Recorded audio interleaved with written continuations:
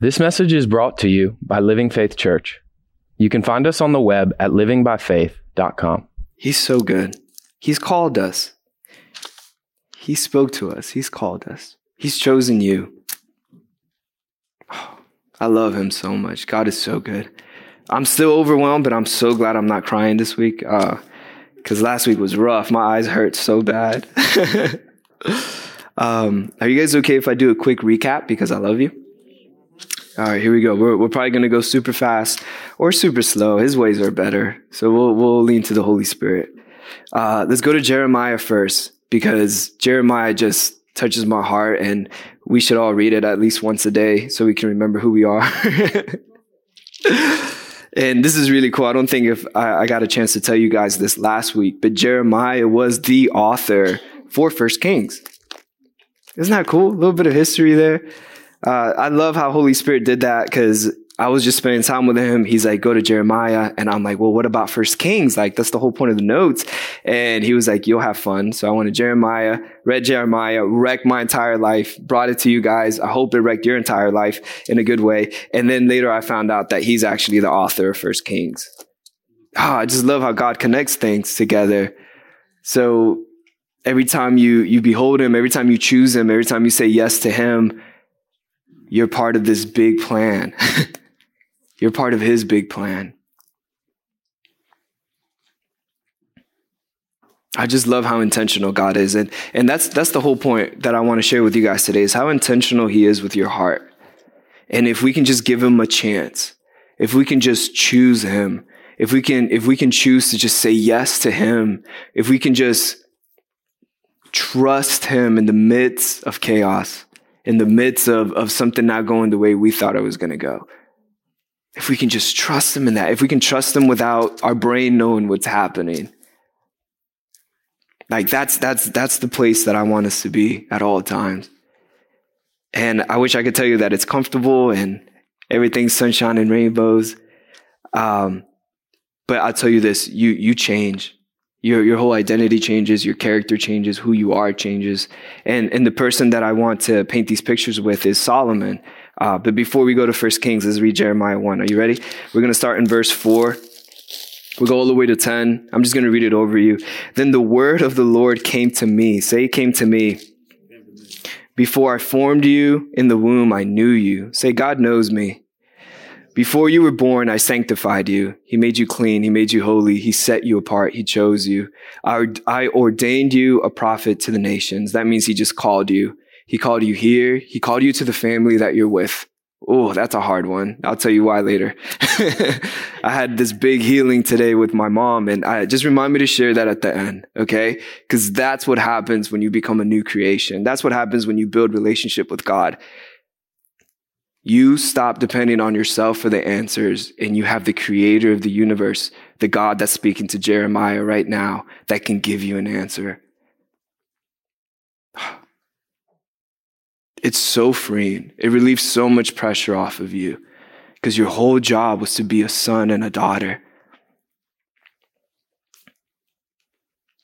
But then we do something like this. Verse 6, then I said, Lord, behold, I cannot speak, for I am a youth.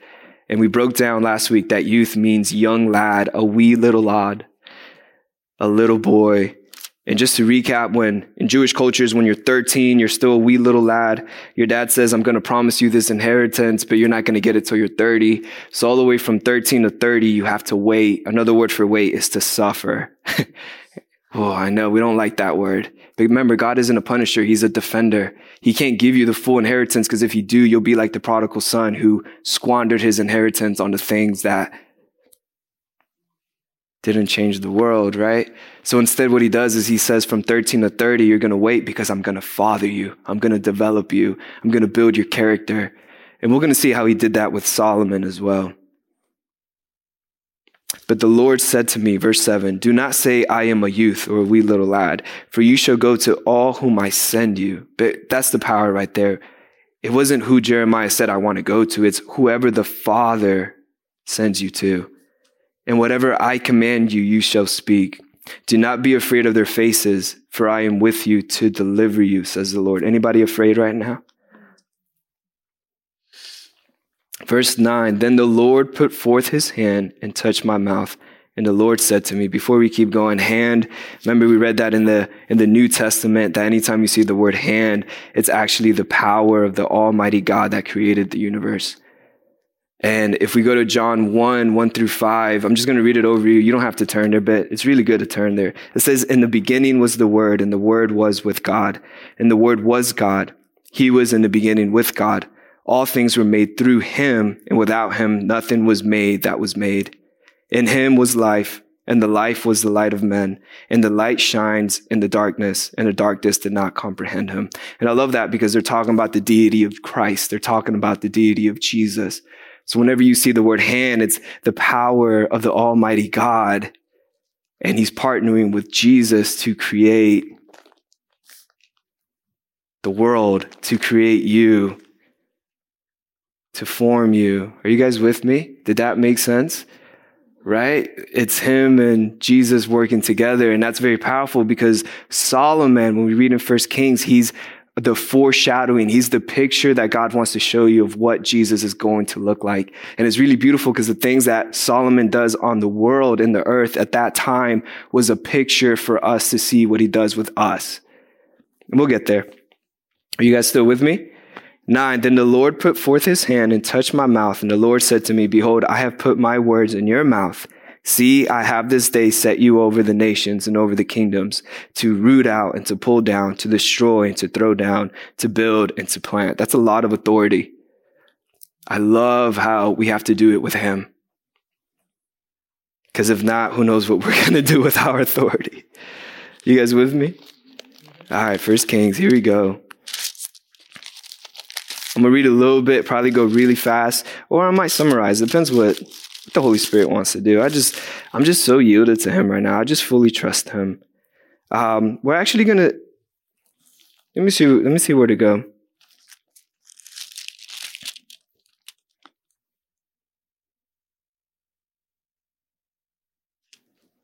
Okay. I really want to go to chapter 2.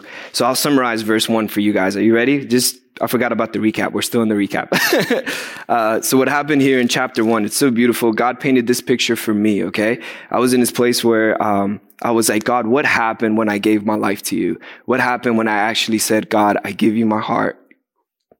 I no longer want it. I'm going to trust that you are this good God that I've been hearing about because I've never heard about the love of God before. And that moment when I was 18, I said, here you go, God, have my heart. I don't know what to do with it. And then all of a sudden depression left and anxiety left. And I felt like a new creation, right? Pastor Nate came and he talked about something never before seen again. And it was beautiful because before when you saw me, you saw a sad little kid. After that moment, I was happy. For the first time, I thought I could feel clear. I didn't want to end my life. I felt like I had purpose in life, right? A brand new creation, something never before seen. And so when I was talking to Father God, he was like, let me show you what happened in the spirit realm. And that's how he brought me to 1 Kings. And in reading 1 Kings, it was so beautiful because King David spoke, right? So there's King Solomon. Well, there's Solomon at the time. He's not a king yet. Solomon and then his brother Adonijah. And Adonijah was actually the firstborn, right? So he was supposed to inherit the throne from King David once he died because King David was old, but he still had authority. He still had power because he was the king. Say king. And when the king speaks, things happen, right? Amen. So what ended up happening was Adonijah's like, I'm going to take the throne. I have legal right to take the throne. To me, when I saw that, I started seeing sin had legal right in my life at the time because of what happened in the fall. Right? Are you guys still with me? Do you guys agree or disagree? Right. So what ended up happening is that he's trying to sit on the throne, but then God said, I called this person to sit on the throne, and his name was Solomon. And it was the minute he was born, he said, I love him so much and I want him to have the throne, even though he's only the fourth one in line. And I love that. That makes me feel so good because that means that God doesn't care about how inadequate you feel you are. He doesn't care about how much shame you have in your life. He doesn't care about how much guilt you have in your life, how much you think you sin, how much you don't think you're enough. God said, I'm going to choose you regardless because I love you. Amen. That's good news, right? So what ended up happening was Solomon didn't take a sword and went out and fought Adonijah. This is what happened. King David said, call the priest, call the prophet, and call the authority of the king, which was the mighty men, It was the priest and the prophet. And then when the king spoke, that's when the three of them went and took Adonijah off the throne. And this is so beautiful. They put Solomon on a mule. Who else was on a mule or a donkey? If you read your Bible. Yes, come on. And where was he going? Yes, come on. He was going. Yeah, he was. Okay, I don't have time to go to that part, but that part got me excited, how they were all connecting, just how Jeremiah was the author of First Kings, and God said, you should read this because it connects. What's happening in your life? What are the little things he's speaking to you, and how are they all connecting for your good? And it's so beautiful because those three things, the highest prophet, the highest king, and the highest priest, is actually what Christ means.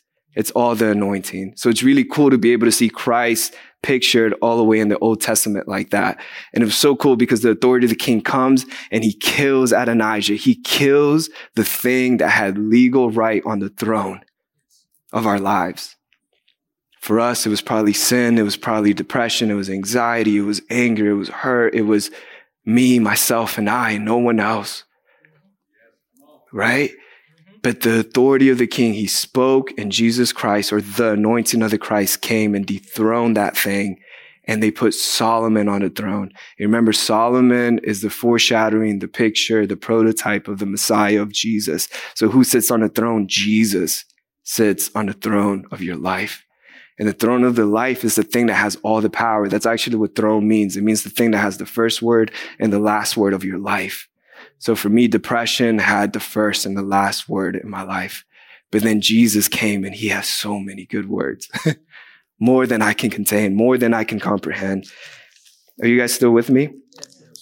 Isn't that beautiful? That's a beautiful picture. So close your eyes just for 2 seconds and let's picture that moment when you gave your life to God. When you said, God, I don't know what this is. Maybe it's the sinner's prayer. I don't even know what that is. I didn't say the sinner's prayer.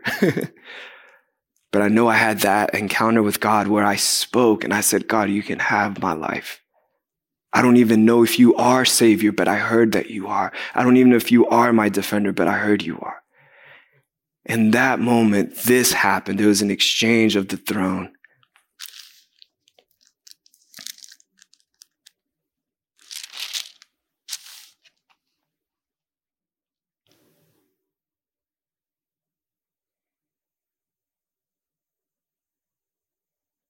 All right, good job. I love that.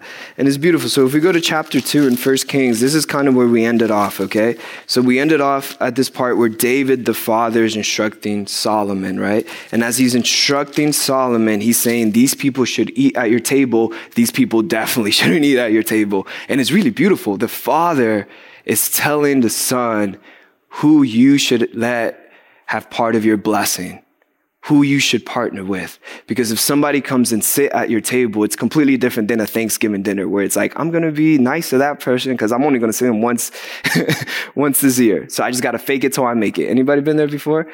Yeah, just the two of us, three of us. I mean, I've never been like that. I'm sorry. I'm just playing. But that happens where you're like, I just have to fake it. Well, here back in the day, if you got invited to sit at the king's table, it means that everything the king had, you had access to as well. So that means the provisions were there, the blessings were there, the money was there, the ability to succeed, all the connections that the king had, you had access to that as well. So when we got born again, when we became new creations, when we gave our life to God, we had access to sit at this table. And the Father sits at this table. The King sits at this table. And if you were here last week, we got a chance to get rid of the thing that was stopping us from sitting at that table with the King. We could do that right now too, if you like. Yeah. So whatever is stopping you from sitting at that table, whatever's stopping you from feeling like you're not worthy of sitting at that table, we just put the face of Jesus there. We just put the Christ there. We put the highest priest, the highest king, and the highest prophet, the mouthpiece of God, the mediator of God, and the power of God to come before and wipe that away so we can sit there.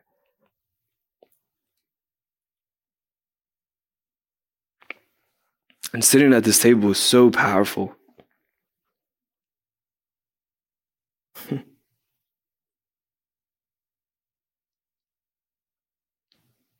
And I just want to read this part for you guys because, again, to me, it just paints this picture of what God did with that sin or what Jesus just did with that. Because we kind of don't see the exchange that happens. Sometimes I used to picture Jesus taking a sword out and like chopping the head of whatever that thing was. And I was like, yeah, but I had just finished watching Gladiator. So everything was head chopping, left and right. But it's funny, right? Like the thing that we behold is the thing that we imagine. And it's the thing that we picture, right? I was focusing on Gladiator, and through my own filter, it was just a movie. But through the filters of God, he was like, this is what I'm doing. I'm taking a sword out, which is the sword of the Spirit, and I'm beheading the thing that's trying to keep you down. So I just want to read this to you guys because I want you to see what they did to Adonijah. It just makes me so happy. I feel bad for Adonijah as a person, but that's not the point. Okay, the point is we're looking at this picture. Are you ready? Now Adonijah, the son of Haggith, came to Bathsheba, the mother of Solomon, and this is verse 13. So she said, do you come peacefully? And he said, peacefully. Moreover, he said, I have something to say to you. And she said, say it. Then he said, you know that the kingdom was mine, and all Israel had their expectations on me, that I should reign. However, the kingdom has been turned over. Come on, say turned over. Come on, my life has been turned over. Say that, declare it. Come on, and has become my brother's. For it was him from the Lord. From the who? From the Lord. Come on, your life is from the Lord. Ooh. 16, now I ask one petition of you, do not deny me. And she said to him, say it. Then he said, please speak to King Solomon, for he will not refuse you, that he may give me Abishag, the Shumanite, as wife. And that's kind of at the beginning where King David had connections with a young servant girl to strengthen the kingdom, to make it look like he still had authority. Now, Adonijah is trying to come back, take her to say, oh, I am now with the king's girl. I should take over the throne. And that kind of happens, right? Where we're having these beautiful moments with God. We're having these sweet, intimate moments with God. And next thing you know, something comes and they're like, can I take the place of that? Can you just scoot over for a little bit? I want to sit here for a while. And I want to take over your kingdom again. But this is what Jesus does. I love this. So Bathsheba said, very well, I will speak for you to the king. Bathsheba therefore went to King Solomon. I love that. It's so beautiful. He changed from Solomon to king to speak to him for Adonijah. And the king rose up to meet her and bowed down to her and sat on his throne and had a throne set for the king's mother. So she sat at his right hand. Then she said, I desire one small petition of you. Do not refuse me. And the king said to her, ask it, my mother, for I will not refuse you. This is so funny. 21. So she said, let Abishag the Shumanite be given to Adonijah, your brother, as wife. And King Solomon answered and said to his mother, now why do you ask Abishag the Shumanite for Adonijah? Ask for him the kingdom also, for he is my older brother. For him and for Abithar the priest, and these are the people that betrayed him, and for the Joab the son of Zurah. Then King Solomon swore by the Lord, saying, may God do so to me, and more also, if Adonijah has not spoken this word against his own life. Come on, you don't have to speak anything. Never mind. I'll leave that alone. 24. Now therefore, as the Lord lives, who has confirmed me and set me on the throne of David, my father, and who has established a house for me, as he promised, Adonijah shall be put to death today. What do you need to be putting to death today? I love this. Are you ready? This is my favorite part. Solomon didn't do it. He's a king. 25. So King Solomon sent by the hand of Benaiah, the son of Jehoiada, and he struck him down and he died. And remember, Benaiah, the son of Jehoiada, is one of the mighty men, the authority of the king, the sword of the king. Isn't that beautiful? Okay, so we're there, right? We're in this place where sin got dethroned. The thing that had authority, the first and the last word, is gone. Adonijah is dead. You're ruling, you're at the table, you're hanging out. And this is the part that really moved my heart too. We get born again. We're brand new creations. And I have a picture that everything should be sunshine and rainbows. That everything should just be fixed like that, right? That nobody should cut me off on 66. That when I work, my employer should be the nicest employees I've ever had in my life because I'm the king, right? That everything should go my way. And this is what I love about God. He's so good. The thing is that God shows up in the midst of those disappointments, in the midst of that chaos. He shows up and he gives us answers. So if we go to chapter 3, we're going to see Solomon. He's going through something really hard. Think about this. We had highlighted King Solomon back in 22 because king means that now he sits on the throne, but really he sat on this throne because his dad died. That's a hard one. I had a dad die, and that's hard, right? Messed me up. I had to go to God. I had to talk to him. I was trying to figure out by myself. So this is not a happy time for Solomon, right? Not only that, he has pressures applied to him because now he made a treaty with Egypt. And this is what I love too. The people had just escaped Egypt and now they're forming alliances together. Anyways, it just blows my mind how that happened, right? Like the ones that used to be slaves are now an authority of the people that were the masters of him. Only God could do that. I don't know, that just moves my heart. So Solomon says, now Solomon made a treaty with Pharaoh, king of Egypt, and married Pharaoh's daughter. And then he brought her to the city of David until he had finished building his own house and the house of the Lord and the wall all around Jerusalem. Meanwhile, the people sacrificed at the highest places because there was no house built for the name of the Lord until those days. Verse 3, and Solomon loved the Lord. Come on now, say the Lord loves me. Come on, walking in the status of his father David, except that he sacrificed and burned incense at the high places. So he was able to worship God even more. That's so beautiful. We stand on people's ceilings. I used to hear people saying that all the time. And it's like, this building wasn't here. This church actually started in a basement. And then now we have 2 buildings. And this building's paid off and the next one's going to get paid off. And we get to sit here and worship God with this cool sound system. But it was because there were people that went before us. So now we can worship God even more. And we didn't have to do a thing. We just had to sit there and say yes to the King. Are you guys okay with me? Are you guys good? And Solomon loved the Lord, walking in the status of his father David, except that he sacrificed and burned incense at the high places. Verse 4, now the king went to Gibeon to sacrifice there, for that was the great high place. Solomon offered 1,000 burnt offerings on that altar. Can you imagine that? Mr. Mark and I were talking about that.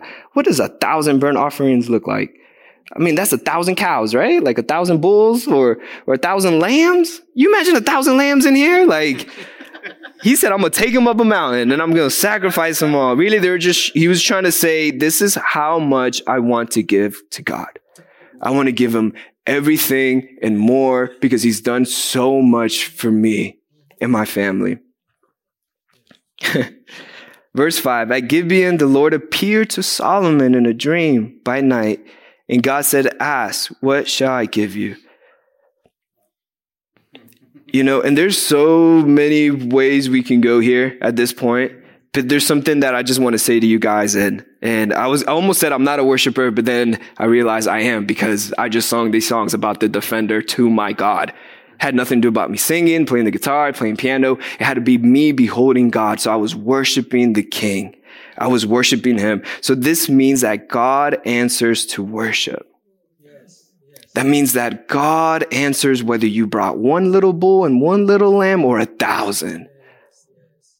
Really, God answers when you turn to him, when you sit at that table, when you behold him rather than the thing that's trying to keep you down, rather than focusing on the death that came upon your family. You still say, God, you're good and I'm going to worship you. And this is where I'm at, have my entire heart. And then God comes and he meets you. Anybody ever have that? Is it just me? Is it just Solomon? The Lord appeared to Solomon in a dream by night, and God said, ask, what shall I give you? I love this. Verse 6, and Solomon said, you have shown great mercy to your servant David, my father, because he walked before you in truth and righteousness and uprightness of heart with you. You have continued this great kindness for him, and you have given him a son to sit on his throne as it is this day. Now, O Lord, my God, you have made your servant king instead of my father David, which means my dad died. I'm suffering a loss here, God. He was honest with him, but I am a little child or a wee little lad. I do not know how to go out or come in. And your servant is in the midst of your people whom you have chosen. Isn't that beautiful? He's telling him, God, it's not sunshine and rainbows right now. I'm in the midst of chaos. I'm way over my head. I've just experienced a great loss in my life. He's being honest with God. And this is worth 1,000 burnt offerings. This moment of beholding him, this moment of worship with him, this moment of telling him and expressing your heart to God, articulating how you feel towards him.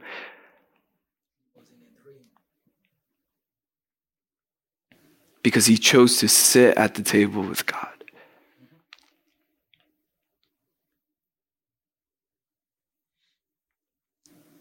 A great people, too numerous to be numbered or counted. Verse 9, therefore give to your servant an understanding heart. To judge your people, that I might discern between good and evil. For who is able to judge this great people of yours? This is so beautiful. Are you ready? Verse 10, the speech pleased the Lord, that Solomon had asked this thing. 11, then God said to him, because you have asked this thing and have not asked long life for yourself, nor have asked riches for yourself, nor have asked the life of your enemies, but have asked for yourself understanding to discern justice. Behold, I have done according to your words. See, I have given you a wise and understanding heart. Say heart. I love that. I love that because for me, if it was up to me and my brain, I would have been like, God, surround me with the 12 smartest people in the world. I'd be like, surround me with like the people that are going to build the plane, the people that are going to build the telephone, the people that are going to, break the 4-minute mile. You know what? And for fun, give me Jimi Hendrix because I need some music. I would have gone in time, past, present, future, and been surrounded with them. But the way that God works is he talks to your heart. He speaks to the thing that's going to grow you. You know why? Because he wants to father you. Because he wants to be the king in your life. Because he has words that he wants to impart to you. And there's so many times when we miss this moment of being fathered, this moment of change in our lives, in our heart, because we're so busy looking at what we don't have or what we lost. Where God is in the mission of changing our identity and our character. Another word for that is he's in the business of fathering you because you are his creation.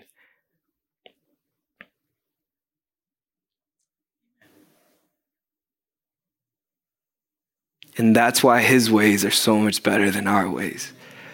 So this new creation life doesn't mean that everything on earth goes away. It means that you no longer have to have all the answers. You get to do exactly what Solomon did here in this moment of worship with God. It was a divine exchange. It was exactly what the picture of Jeremiah happened. He spoke to him. He said, I am young, father me. And God put his hand on his heart and said, this is what you need at this moment. But this is the beautiful thing. We all have a choice. That's what makes all this so powerful. We can choose to keep it. We can choose to say no to it. We can choose to say, God, that's silly. Give me Jimi Hendrix. Make me feel better for a little bit. Instead, he's like, no. I'm gonna give you this word. We've been talking every Sunday about Rhema words, this word of power, this word that changes literally who you are. Are you guys okay? Yes. And then he does this. Once he changes your identity, who you are. Remember back to the 13 going on 30. Isn't that a movie? The 13 going on to 30. What happens between that period of 13 to 30? He fathers you. Come on. Solomon lost his earthly father. Who better else to father him than the father of the universe? Amen.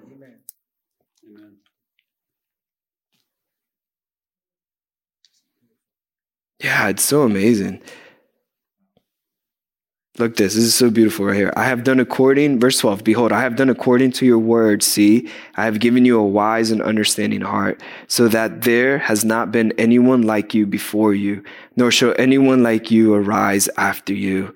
Remember, he's picturing Jesus. He's foreshadowing Jesus. He's giving you a picture of the wisdom that Jesus has, which means that we can trust when we experience, when we encounter, when we hear the word of the Lord. We can trust them. 13, and I have also given you what you have not asked, both riches and honor. What a good God. I think he's just showing off at that point.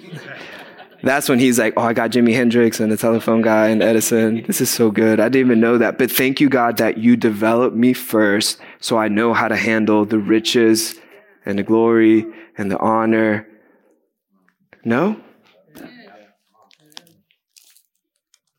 But that's the moment. We don't want to do what Pastor Abel taught us last module. We don't want to wait. We want it now. But when we lean to God, the one that dethroned sin on our life, that separation, when he brought us together, that same God that meets us in the midst of our chaos, he then changes our heart, changes our identity, and gives us exactly what we need for that season to then maximize the inheritance that he later gives us. Anybody at peace after that? Because I felt really peaceful after that. I was like, God, I need my car payment now. I know you gave me this car, so you got to do this now. And he's like, we're not talking about that right now. Right now, I want to father you. And I'm like, God, I wish I had Jimi Hendrix right now. I know I keep saying him, but I was like, I wish I had a distraction right now instead. Or I wish I just had that money so we can get this over with, I was like, give me the money to just pay the car off. And he was like, no. You need this. You need to learn this principle right now. And it's okay, because in this principle, there's things that don't need to exist there. There are Adonijahs that are lingering there that don't need to sit at the table, and its head's going to come up, and I'm going to come with my authority, and I'm going to kill it. That's the point of the character development. Think about it. That 13-year-old, he's not ready to handle the family business because he's going to drive it to the ground. So anytime a principle that didn't come from the father shows up, the father gets to come and say, we don't need that in this business. You need this in this business. Still with me? And I have also given you what you have not asked, both riches and honor, so that there shall not be anyone like you among the kings all your days. So if you walk in my ways, I love this, to keep my status and my commandments as your father David walked, then I will lengthen your days. I don't know. When I read that, so if you walk in my ways and keep my status and my commandments, I used to read that and think it was such a bad word. But then I thought about what Jesus said when he said, I only do what I see the Father do. I only say what I hear the Father say.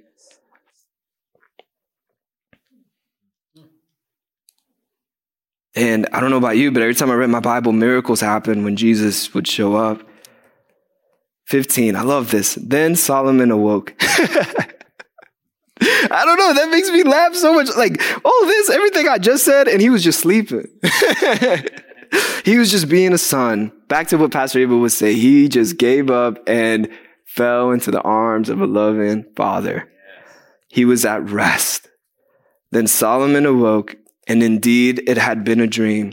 And he came to Jerusalem and stood before the ark of the covenant of the Lord, offered up burnt offerings, offered peace offerings, and made a feast for all his servants. What a good king. Are you ready? This is the part that I love. So we get this change in our heart, right? We become new creation, sin's destroyed. We're like, oh God, stuff is still going south in my life. What do I do? And he comes, he gives you this rhema word. You leave church, you're singing hallelujah. You're ready to go and preach to all the nations. And then next thing you know, something that is very difficult comes your way and you forget everything that just happened to you. Does that not happen? Is it just me? Nobody else? That doesn't happen to anybody else? Where things come and you're like, oh, I know how to deal with this. I'm going to do it my way. But that's the point of being fathered. It's like the father never leaves. So then you turn back to the father and you're like, oh yeah, the word you gave me, I have wisdom now. And that word wisdom means to have depth perception. It means to be able to see the whole picture. It also means that you know what is right and what is wrong. If you ever feel conviction in your life, that's God speaking to you saying, this is right. This is probably going to lead you to death. Don't choose death because I love you so much. And I have the power to take care of it. Are you ready? So we're going to look at an example that Solomon did. 16. Now, 2 women who were harlots. I don't know if you ever looked up the definition of what a harlot is. Yes, a prostitute. Come on. It's okay. We can say that. We can say that word. They were prostitutes, right? So the picture that I started getting was like, man, I wonder if they smelled good. I wonder if they were dressed appropriate when they came before the king. You get this? Like, they came into a palace. Like, you can only come in there if you're like royalty, right? You wear your best shirt that day. You wear your best scarf that day, right? We do it for church. We wear our best shoes that day, right? Imagine, I think I love this part right here. These two women who are dressed probably horrible, who don't have the appearance of other people, still have access to come with their shame, with their guilt. They're still able to come before the king with their problems. Because of the death that just happened in one of their lives and the thing that someone else is trying to rob them of, they're still allowed to come. The revelation right there is it doesn't matter your shame, your guilt, the way you're dressed, what's going on with you, your past, your present, your future. You're allowed to come before the king with your problems. Hallelujah. Now, two women who were harlots came to the king and stood before him. And one woman said, "Oh, my Lord, this woman and I dwell in the same house, and I gave birth while she was in the house. Then it happened the third day after I had given birth that the woman also gave birth, and we were together. No one was with us in the house except the two of us in the house. And the woman's son died in the night because she lay on him." Verse 20, "So she arose in the middle of the night and took my son from my side, while your maidservant slept, and laid him in her bosom, and laid her dead child in my bosom." 21, "And when I rose in the morning to nurse my son, there he was dead. But when I had examined him in the morning, indeed, he was not my son whom I had born." That's actually really good. Thank God she knew. 22, "Then the other woman said, 'No, but the living one is my son, and the dead one is your son.'" Oh, it sounds like when sin tries to sneak, when he tries to come back, when he's saying, "This is the truth, you don't really have life. The Bible isn't real. That's just your imagination. That's just your brain. Why are you singing empty songs? If God was real, this wouldn't have happened." And the first woman said, "No, but the dead one is your son, and the living one is my son." Love that. She stood up. She pleaded her case. I love this. "Thus they spoke before the king." 23, are you ready? "And the king said, the one says that this is my son who lives, and your son is the dead one. And the other one says, no, but your son is the dead one, and my son is the living one." I love that. He's just repeating back saying, okay. Is this the plan? Is this what's going on? I love how God says that to us sometimes. He's like, "I already know what's going on, but you tell me. Okay, is this what's going on?" Sounds like a very loving father. There's so many times where I had my fathers teach me stuff, right? Like, I love to learn all the time. And then they'll teach me something and I'm like, "You sure you wanted me to cut it this way?" And then I'll come back and I'm like, "I think I cut it wrong." Like, "Are you sure I was supposed to cut it this way? Are you sure I was supposed to cut it this way? Are you sure I was supposed to cut it this way?" And you know what? Not once have they turned and they were like, "You're such an idiot. Why didn't you understand it the first time?" Right? Like, I don't know. To me, I love being surrounded by teachers that are able to do that with us. And then I thought, well, if a man can do that here on earth, how much better is God? How much better is God? Maybe, in the morning, I wasn't thinking right. I brought it this way. And then he repeated back to me. And I'm like, you know what? Now that you said it, God, maybe I was beholding and I was focusing on the wrong thing. I just love these characteristics of how good of a father God really is. He's very faithful. Are you guys still okay? Then the king said, "Bring me a sword." Oh my gosh, that's not what I was looking for. Oh my, I didn't know. What do you have the sword for? Wait, why are you touching that part of my heart? I don't want to deal with that trauma. I don't want that. What's up with the sword? So they brought a sword before the king, and the king said, "Divide the living child in two and give half to one and half to the other." Okay, God just lost his mind. He lost his mind. Why is he telling me this thing? This doesn't line up with what I want. I came here asking this. Instead, he has a sword and he's going to make me lose this thing? 26, then the woman whose son was living spoke to the king, for she yearned with compassion for her son. And she said, "Oh, my Lord, give her the living child and by no means kill him." But the other said, "Let him be neither mine nor yours, but divide him." Sin doesn't want you alive. The enemy does not want you alive. He wants you dead. Such a simple indicator, yet powerful, but such a simple indicator of, is this the thing I should be beholding? Is this the thing I should be allowing at the king's table? I love this, 27. So the king answered and said, give the first woman the living child, and by no means kill him. She is his mother. So wise, right? So wise. I love this part. And all Israel heard of the judgment which the king had rendered, and they feared the king. Another word for fear there is respect, or reverence. For they saw that the wisdom of God was in him to administer justice. Come on, say the word in him. That's so beautiful. Okay, so you're this new creation. Are you guys still okay? Okay, so you're this new creation, right? Never before seen. Sin is taken away. You're sitting at the table. Everything's going great. Then a loss happens in your life, something you weren't expected to happen. But then you come, you worship with God. You spend time with the king in whatever way you want to worship him. Right now, the fact that you're even beholding him and the word of God means that you're worshiping him, which means you have the ability to dream with him right now, which means you have the ability for him to come and speak directly to your heart right here, right now, regardless of what you feel is holding you back. Are you guys still with me? And then after that, which means that he's fathering you. But then after the fathering comes what we would call a trial. And it doesn't come from, to me, I just feel like there's so many interpretations of trials. I feel like anything that comes from God is always going to grow me, mature me, make me better, make me cling on to him. I don't believe that God brings death, because we just read that he created the world, so he can only create. But yet this trial comes from the world. And if we lean to our own understanding, which is so beautiful, because then Solomon actually writes that in Proverbs 3:5, trust in the Lord with all your heart and don't lean to your own understanding. Don't lead to your own ways. Lead into the ways of the King, of the Lord, of the identity of the word that he gave you and put inside of you. Lean into those things. Because then when the next thing comes, that trial comes, the thing that you have no answer for comes, you turn to the king and what he gave you, and he's going to do something that you've never seen, heard, or imagined. He's going to do something that's so much better than your ways.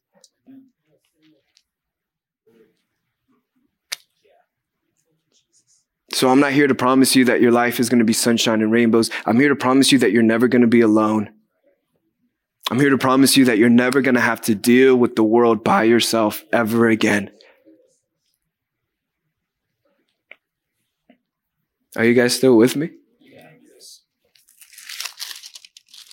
I wanted to get into a little bit more stuff, but it's already 8:22. Okay. Let's.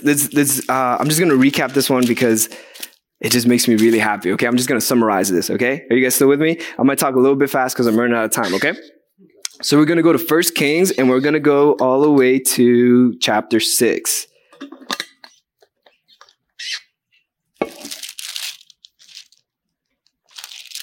Okay, are you guys okay? All right, here we go. So this is so cool, right? So Solomon ends up getting his wisdom. The wisdom, the character development that God gave him made him so powerful that he literally transformed the entire nation. It expanded from the north, from the south, from the east, and the west. Anyone want that in their life? Well, you have to be fathered by God first. You have to be okay with him coming into your life and developing your heart. You have access to him now as a new creation, something never before seen. Right? And as that happens, you start to expand in the kingdom. Your authority starts to expand at your workplace. Your authority starts to expand in your family. But most importantly, your authority starts to expand in your heart. And so Solomon takes over a lot of the kingdom to the point where literally all the borders were so safe.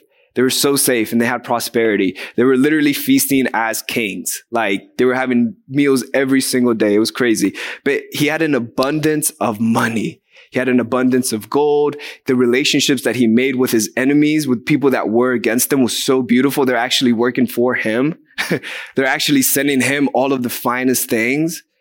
So crazy. And this is what he decides to do. Solomon decides to build a temple for the Lord. And it was actually a temple, and the blueprint designs was given to David, but David didn't have any peace around his borders just yet. So if he had built it, then enemies would come and destroy the temple. right? And he also shed way too much blood in conquering all this stuff. He was like, hey, you, good job, good and faithful servant. You killed a lot of people though. Like, we'll leave this for your son. Right? But the picture that happens is this. It's so beautiful because remember, Solomon is supposed to be the picture of Jesus. And he decides to build a temple. Oh. Remember, we read it in John that at the beginning was the Word. And the Word was with him. And the world was created through him. And so here comes Solomon and he's building a temple. And we can read the whole thing from 6 to 8, and we can read about how he brought the finest things, how he brought the best trees and the best lumber and gold, bronze, silver. They were so careful of how they built this temple that you couldn't even hear any chiseling, any hammering with inside of the temple grounds. We can read about how many cubit feet they were, which is 1.5 foot. You know, they're going like 20 feet high, 300 feet long. Like, it's crazy how big and magnificent and amazing this temple that Solomon is building. And at the end, this happens. Chapter 8, verse 10. Yes. Are you ready? And it came to pass, so he finished building it. I had to summarize it for you. And it came to pass when the priests came out of the holy place. When the priests came out of the holy place, out of the temple. When the priests, think about that. Who is the highest priest? When the highest priest came out of the temple, that the cloud filled the house of the Lord. Another word for that word cloud is the presence of the Lord filled that temple.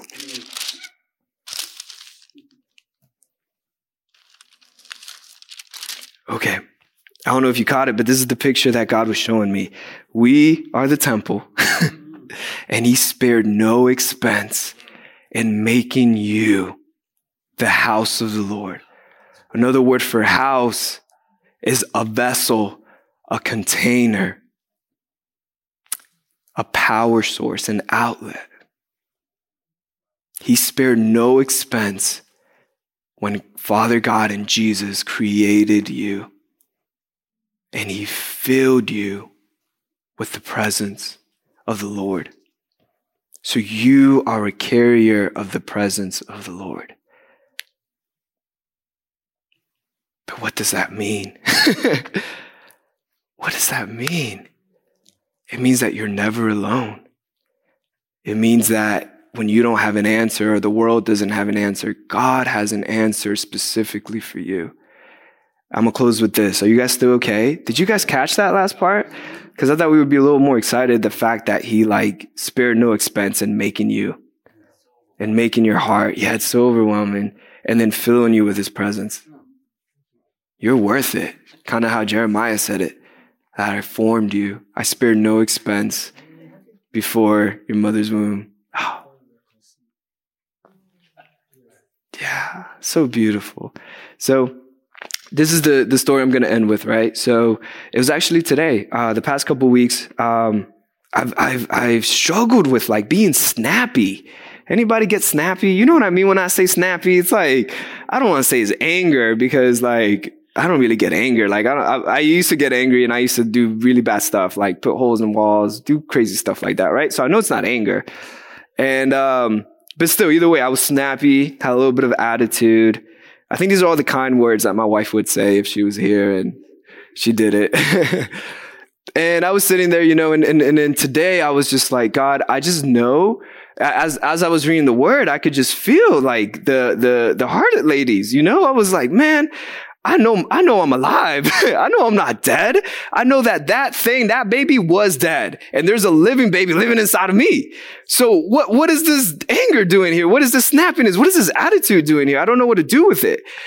And I decided to be like Solomon and say, I have no answer. I'm going to you, God, because I'm a brand new creation. You spared no expense when it came to making me in my heart. So you know exactly how I'm built. So what do you want to tell me? And he showed me this. Are you guys ready? Yeah.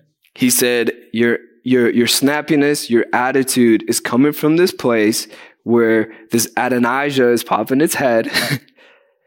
And you need to go and ask for forgiveness. And I said, hold up. I have to ask for forgiveness? I feel like whoever's responsible for this should be coming and asking me for forgiveness. You know, I have to forgive them, you know? And God was like, oh, okay. He was like, it's okay. He was like, remember the sword. It's coming in a way that you didn't think. You think it's against you. You think it's coming to kill you, but it's not. It's coming here to divide spirit and the truth, right? You guys still with me? So then this thing came and divided me and it hit me. And he said, this. He said, you need to forgive your mom. And I said, okay, that's easy. I can forgive her. That's good. There's a problem with her. There's nothing wrong with me. So then I went and I was like, Mom, I forgive you. You know, I did the whole table thing because, you know, I felt like she was stopping me from sitting at the table. So, you know, gave her to God. Thank God he didn't cut her head off. He just took her away in my picture. Okay. You guys still with me? So, you know, she took her away and I still felt different. I was like, God, what's happening right now? What do you want me to do? Like, I keep trying to find the answer by myself, but I just read that I need to come to you to find all the answers, just how Solomon seeked wisdom, and then everything else was added to you. And it reminds me of Matthew 13:35 or 33, where it says, seek first the kingdom of God and all things will be added to you. So here I am seeking the thing of God because I know he spared no expense in making me. And he said, what you need to do is you need to call your mom and you need to ask if she can forgive you. And I said, no, God, this makes no sense. This makes no sense. And he was like, that's okay. He was like, if you want to still hold on to your attitude to what was supposed to be dead, you can. You have a choice. Or we can handle this together because I have a bigger plan. I have a bigger purpose. And I said, okay. So I look at my phone. Lord, behold, I had a missed call. Guess from who? I know. It's crazy, right? It's crazy. And I wish, you know, God would do more of that stuff because then I'm like, I know that's you, Lord. We're going to do this thing. You know what I mean? But I'm just saying, you know, that's my situation right now, right? I was literally over there by that camera when I looked at my phone. I was like, I got to call my mama. So I go and I call her and I was like, well, hopefully she won't answer. because this is me being honest with you. Because I'm like, but then I was obedient and I did what David said to do. Solomon, follow all my commandments. You're going to fill me with your presence. I only do and say what the Lord tells me to say. So I'm using scripture to help me. And I'm like, if she doesn't answer, I'm good. I was obedient. We don't have to deal with this. And then, you know, it's ringing. And I'm like, coast clear. And then she answers. And I said, all right, Lord. I was like, all right, Lord, I quit. I fall into the hands of a loving Father. I'm going to let the anointing of Christ come and lead this conversation because I am just your temple and your vessel, but I am a new creation and I have no answers here. And then we did a little bit of talking back and forth. I was like, what are you doing? She's like, I'm eating some fried chicken. And I was like, fried chicken sounds great. And God was like, stop messing around. Let's do this thing. And I was like, yes, my Lord, let's do this thing. And I was like, Mom, I'm actually calling you to ask for your forgiveness. And as I said that, then so much more was being revealed in my heart. And it was when I was younger, before I was born again, before I was this new creation, the only emotion I showed my mother was anger and snappiness and frustration. I never cried in front of her. I was never joyful around her because I wanted to protect myself because that's what Adonijahs do. Orphans. People that haven't been fathered by God, they protect themselves and push people away. But then when the anointing of Christ comes, you become a brand new creation.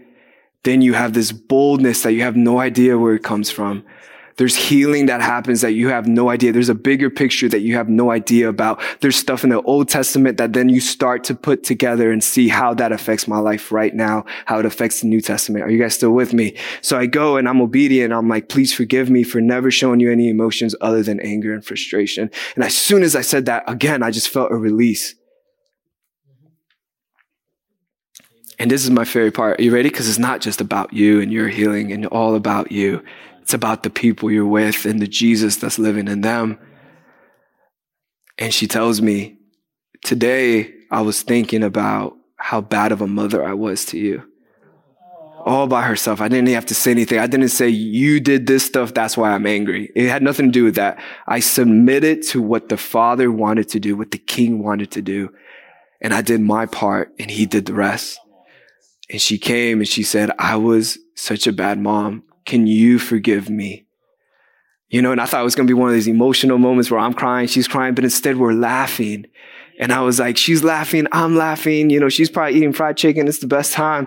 And I'm there. And then I start laughing. And God was like, this isn't normal laughter. This is what I'm giving you in return by sitting at the table. I'm giving you joy for mourning. Let's go. You guys with me? Yeah. But I had to humble myself and come by the authority of the Christ. And he picked me up and put me on my donkey and brought me to the kingdom to do the will of the Father. Because if he was so intentional with making this temple, he's so intentional with his ways. And that's what new creation life looks like. You don't have the answers. And if you did have the answers, his way was so much better. I would have never guessed that my mom would get healing in that moment. And then I start ministering to her about her mom, her dad, and we go down this whole beautiful rabbit trail that I didn't even know was going to be there. A lot like Solomon, he's just being obedient to God, wrote Proverbs, wrote Ecclesiastes. He didn't even know he was the prototype of the Messiah. He was just being a son with God, being a new creation, really. He said yes to the call from God just because God loved him. Does this all make sense? Yes. Okay. I had to bring that story because it was very uncomfortable and I wanted to run away. But instead, I offered my sacrifice to God, much like Solomon did, and he met me. And he gave me something that changed my identity and my character, but also changed the multitudes of God's people. Because who knows who else my mom's going to affect.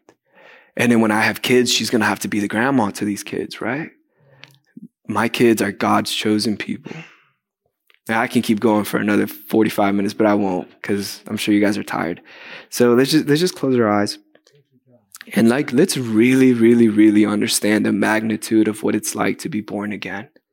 Let's really understand what happened in the pictures that were painted when we said, God, I give you everything. I give you my heart, my soul, my brain, my mind, my body. I give it all to you, God. And I allow you to get rid of the sin in my life, the Adonijah in my life. And I allow you to get rid of the orphan in my heart. I allow you to get rid of the loneliness in my heart. I allow you to take away the places where I feel I need to do it all alone and all by myself. Because you spare no expense on this heart and on this temple that your presence fills. And we thank you for doing that. We thank you for doing that. Yeah. And if we need to forgive anybody right now, we allow him to show it to us. And remember what happened with the harlots. Showed up with a sword. It made no sense. So whoever God is showing you right now and you don't feel like it makes sense, just go with it. Allow him to divide it.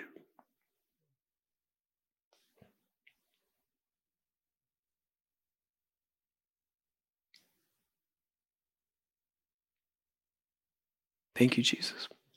Thank you, God. Thank you, God. And this is the part where obedience comes in. You get to ask God, what do you want me to do now? And if he tells you you don't have to go to speak to this person, then you don't have to. That's okay. Follow what the king is saying. But if he's telling you to go and ask for forgiveness or to be forgiven, you follow that lead. Because he's with you and it's his ways and he's the defender. So we love you, and you know what? We bless the people that are in here. We thank you that they are blessed. We thank you that the anointing is with them. And they get to just surrender and fall into the arms of a loving Father right now. In Jesus' name. Amen. Well, I love you guys. Thanks for sticking through with me all this.